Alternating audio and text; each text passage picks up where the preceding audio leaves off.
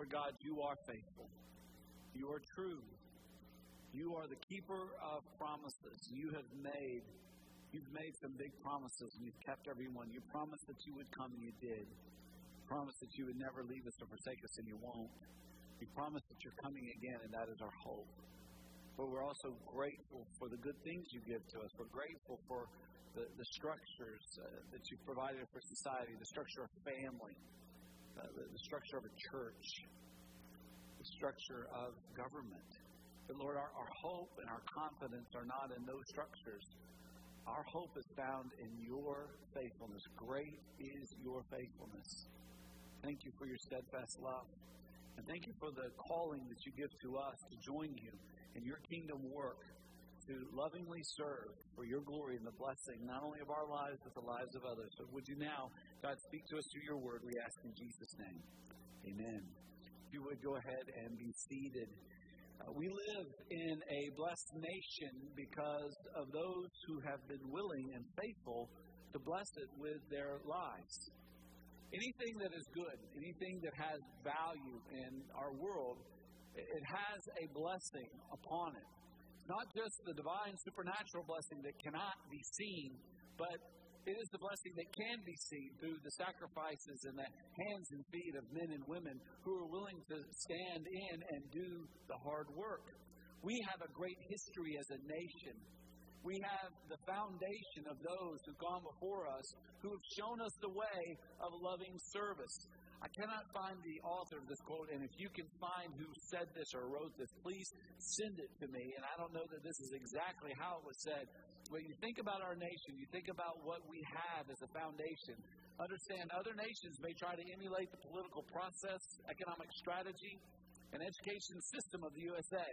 But without the fundamental value of service provided by the likes of Franklin, Jefferson, Adams, and Washington, they can never succeed as the USA has.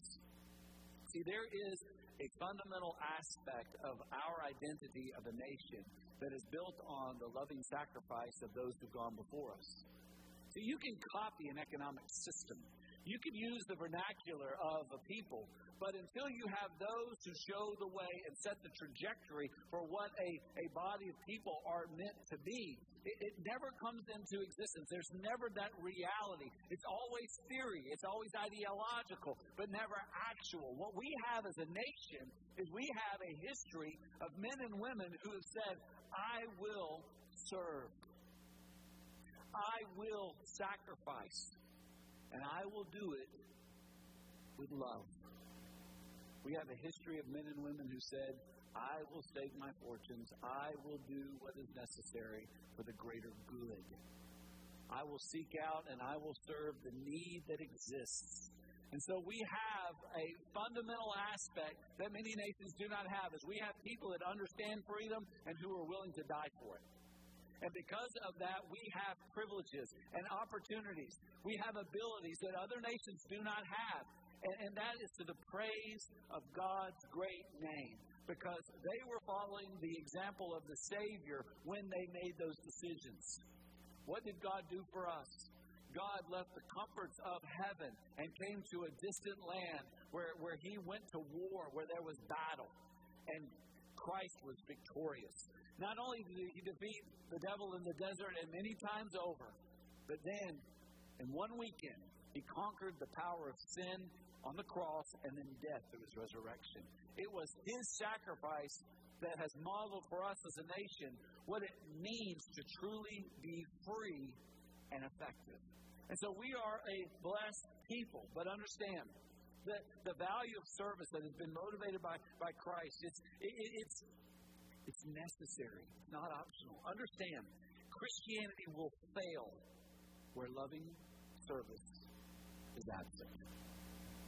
Let me say that again. Christianity will fail where loving service is absent. When Christians lose sight of Christ and stop modeling their lives after Him, they fail to be viable, and they die. They die from self-inflicted wounds. There are many churches pattered across the landscape of our nation that died from self-inflicted wounds. There are many who claim Christ who are not walking with Him today because of self-inflicted wounds. Paul told Timothy in 2 Timothy chapter 3, beginning in verse 1, but understand this, that in the last days there will come times of difficulty. Why? For people will be lovers of self, lovers of money, proud, arrogant, abusive, disobedient to their parents, ungrateful, unholy, heartless, unappeasable, slanderous, without self-control, brutal, not loving good, treacherous, reckless, swollen with conceit, lovers of pleasure rather than lovers of God, having the appearance of godliness, talking about godly things, but denying its power. Avoid such people. What happens to a people of God is when they lose sight of Jesus Christ, they become the worst of what humanity can be and die from self-inflicted wounds.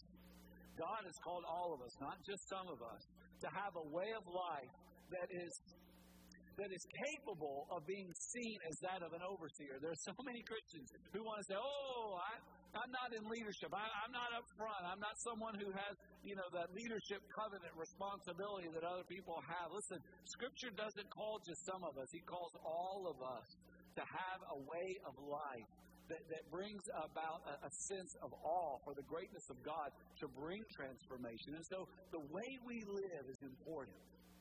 We should all live lives that are consistent with the standards necessary, according to the Word of God, for biblical oversight of a congregation. Again, this is not just for a few. This is for all who claim Jesus Christ. Again, back to the Word of God, Titus 1:7-8, we see this description. For an overseer, again, the overseer, this is an expected minimum. But can I tell you again, this is not just for some, this is for all. This is a standard of way of life for all of God's children. It is just simply meant to be modeled more publicly by those who lead. For an overseer, as God's steward, look at this, must be above reproach. That's not just for elders. That's not just for pastors. You, as a believer in Jesus Christ, are to be above reproach in your home. You're to be above reproach in your business dealings. You're to be above reproach in your work, in the community, in your neighborhood. God has called us to have a standard of way of life that is above reproach. You must not be arrogant or quick-tempered or a drunkard or violent or greedy for gain, but hospitable, a lover of good, self-controlled, upright, holy, and disciplined. This is the way of life of a child of God. No matter what role you may or may not have in church life, all of us are called to live out this way of life. But being God's people is not easy. We have to be intentional in how we live. For a church to remain viable, you've got to understand the church must have God's love as the primary descriptor of her existence and then serve others out of that love. Our scripture today shows us how and why that happens. You've got your Bible, and I hope that you do. Take it out and turn with me to the New Testament. Go to the Gospel of John, chapter 13. Today we're going to look primarily at verses 34 and 35. And Blaine Young's going to read for us. Let's all stand together in honor of God's Word. Again, we're in John chapter 13. And our primary focus will be in verses 34 and 35. Blaine, you got it? Uh-huh. Go for it, buddy. A new commandment I give to you, that you love one another. Just as I have loved you, you also are to love one another.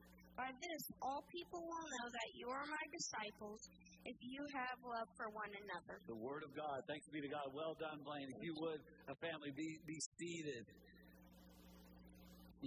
This weekend, thousands of young adults in our community graduated from our high schools. And this graduation ceremony, it always amazes me, the peculiarity of it. I mean, you think about what goes on, and this has been going on, this pageantry, it dates back centuries. But, you go in, and what do you see? You see a bunch of people in robes and funny hats, right? I mean, if you came in this morning and you saw people in robes and funny hats, you think, are we recognizing graduates today? Because no one wears that stuff, right? It's just odd. And so you go to these ceremonies and you see them coming in with the robes. There are the educators and administrators. Oh, yes, and there are the students, and they've got the funny hats on, right? And that is to set them apart from the rest of the crowd. God expects us to live lives that are set apart for His glory. And the descriptor is not to be about what we wear or where we spend Sunday morning. God said they will know you are my disciples, how you love one another.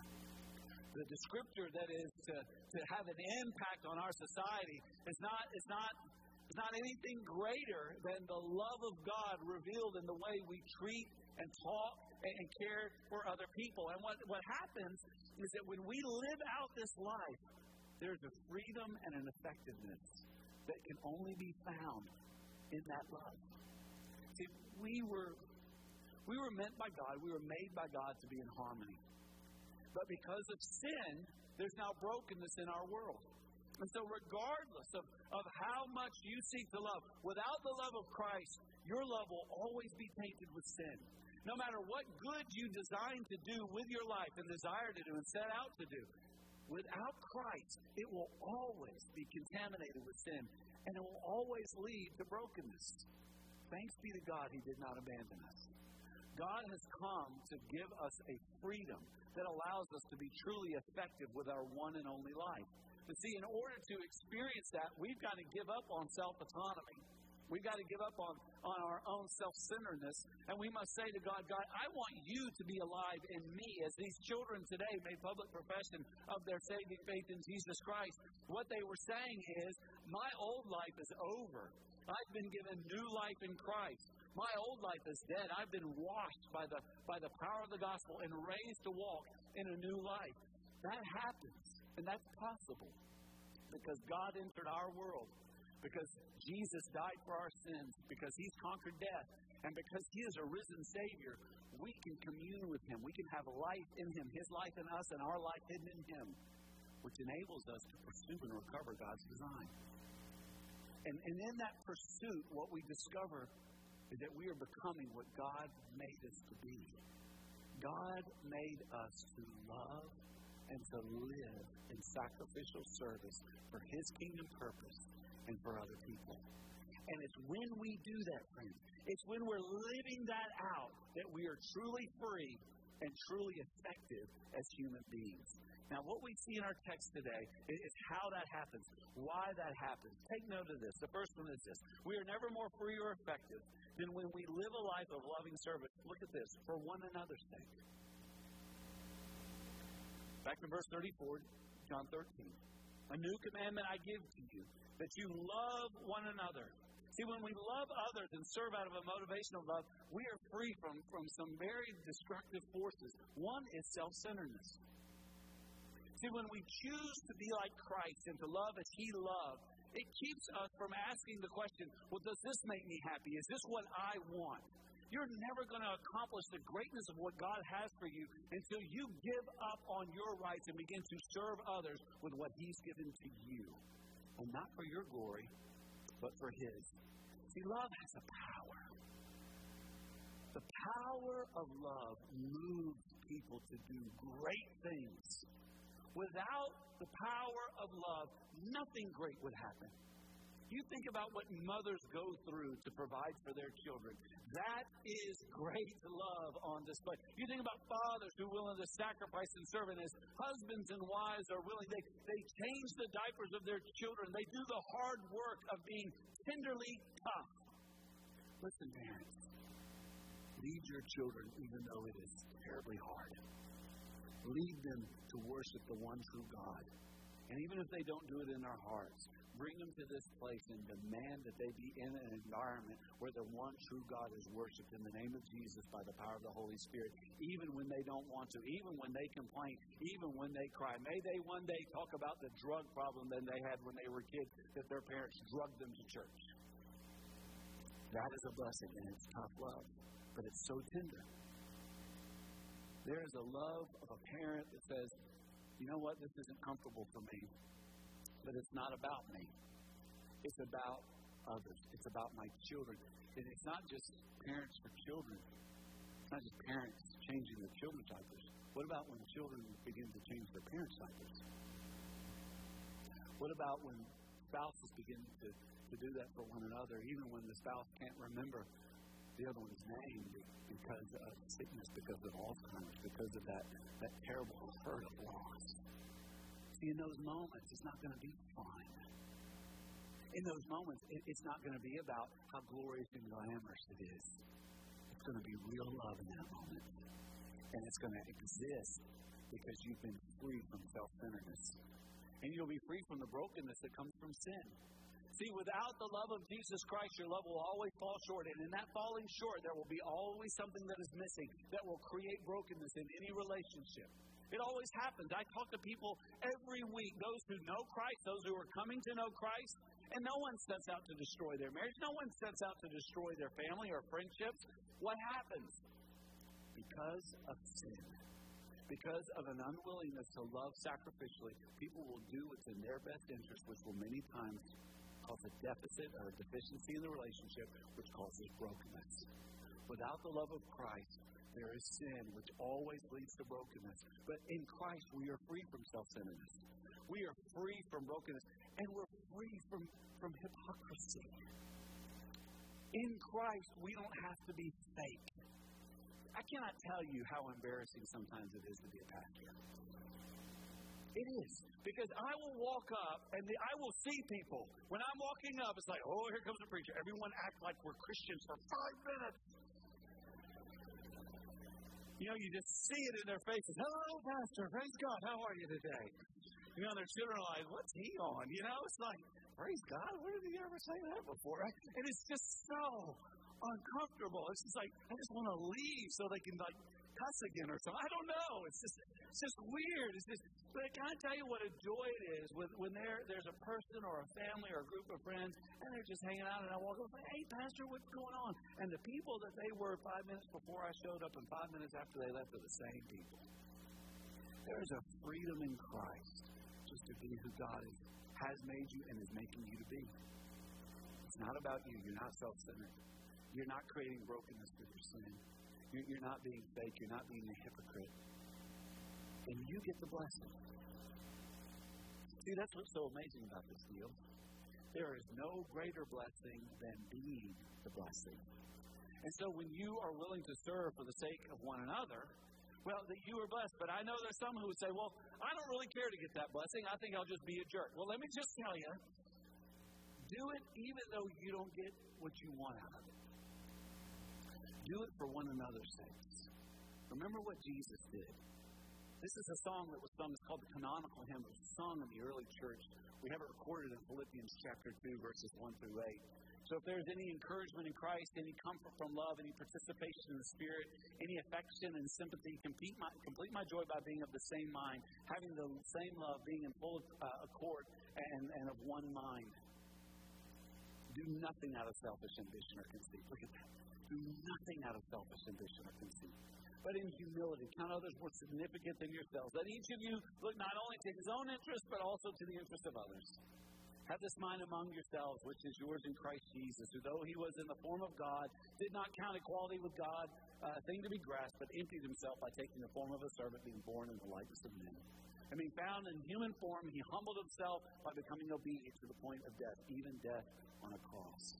Be like Jesus. Do it for one another's sake. And then 2, do it for Jesus' sake. We are never more free. We are never more free or effective than when we live a life of loving service for Jesus' sake. Again, verse 34, the second part there in John 13. Just as I have loved you, you also are to love one another. Jesus came to give his life so that we can live. There is no greater purpose that we can live for than to show and to share our lives by giving them as an act of service so that others might believe. Jesus loved us so much that he gave his life. Remember John 15:12 through 14? This is my commandment, that you love one another as I have loved you. Greater love has no one than this, that someone lay down his life for his friends. And you are my friends if you do what I command. Jesus said, I loved you so much I gave you my life. I laid down my life for you. And if you believe in me, you are my friends. You are the ones I sought to serve and to bring about salvation. And we are now, in the name of Jesus, to serve others. I was talking with a young person who the last 6 months has been overseas studying abroad, going into different cultures. And I was so excited to hear about her experiences in India and some of the places I've been, and also some of the people groups that we come in contact with here at Living Hope, and with the from Burma and Burmese and all these other places. And it was interesting, as she was talking, I was asking her about the safety concerns, and her father said, you know, one of the things that just constantly moved me, there was a thought that here was my daughter She had to have all these shots because of the fear of her coming in contact with dirty water and criminals and all kinds of things. He said, but then I thought about our military. I thought, these men and women, they go in and they face those dangerous plus bullets. And they choose that. They choose to go into harm's way to serve others. And that's what Jesus Christ did. He chose to enter into a place where he was not loved, where he was hated, to do battle for the glory of God and the salvation of souls. And so for Jesus' sake, we are called to do what he did and to serve others, to be as Christ to them. And last, we are never more free or effective than when we live a life of loving service for the world's sake. By this, all people will know that you are my disciples if you have love for one another. Friends, you know this like I do. The world is looking for love, but in all the wrong places. You cannot find love in power. You cannot find love in possessions and popularity, pleasure. Love is found, true love is found in one place, Christ alone. And the world needs to know this message. They need to hear of what God has done. We've got to give it to them. What did Jesus do for us? What did God do for us? You know this one, John 3:16. For God so loved the world that he gave his only Son, that whoever believes in him should not perish but have eternal life. He gave so that whoever believes. Listen, we can't control who believes, but we can control who hears. You can't control who is going to respond in faith, but you can control who gets to hear the message of the gospel. Last night, we finally sat down and had a few minutes, and I knew there would be tons of pictures on social media. It's not just my family's pictures, but everyone else's as well. And it was so fun to watch the different students who had graduated. It was particularly amusing to me to think about some of them when they were in preschool, some of them when they were young children, because I can remember, and I remember thinking, they were a knucklehead then, and they're a knucklehead now, right? Some things don't change. I was mindful of their instructors, who must have thought some of those days, my goodness, is this child learning anything? And it dawned on me, you know what? Educators are not responsible for whether or not students listen. They're responsible to teach. Those students must make the choice to listen and to apply what has been taught. So we who are in Christ, we cannot choose who listens and who applies what can't be learned. We are responsible to teach it. You're responsible in your workplace. You're responsible in your home, amongst your family and friends, in your neighborhood, to do what God did and to give the hope of the gospel by telling it and sharing it. And it is then that you will find that you are truly free and effective. But it only happens when you choose to love, to lovingly serve for one another's sake, for Jesus' sake, and for the sake of the world. And so I know some of you need to be saved. You need to give your life to Christ. Some of you need to pray and ask God to make you more faithful. Some of you need to pray for friends and family members that you love, and we all need to pray for our nation. And so we have just a few moments as we sing and praise God for our need of Him. But if you would like, you're welcome to come forward and pray. Let's stand together as we prepare for this. Lord God, we are grateful for your grace, and we are mindful of our need of you to serve in your name, to be of service to you and for you. And Lord, I pray today that we have been mindful of the examples that we have as a nation, but the ultimate example, even for our nation, Jesus Christ, who is our Lord and Savior, that we might live like Him and for Him and enjoy freedom and effectiveness in our lives as we seek to pursue and recover your design. So Lord, hear us now as we acknowledge our need for you. And for those who want to come and talk with you, Lord, hear their prayers. In Jesus' name, amen.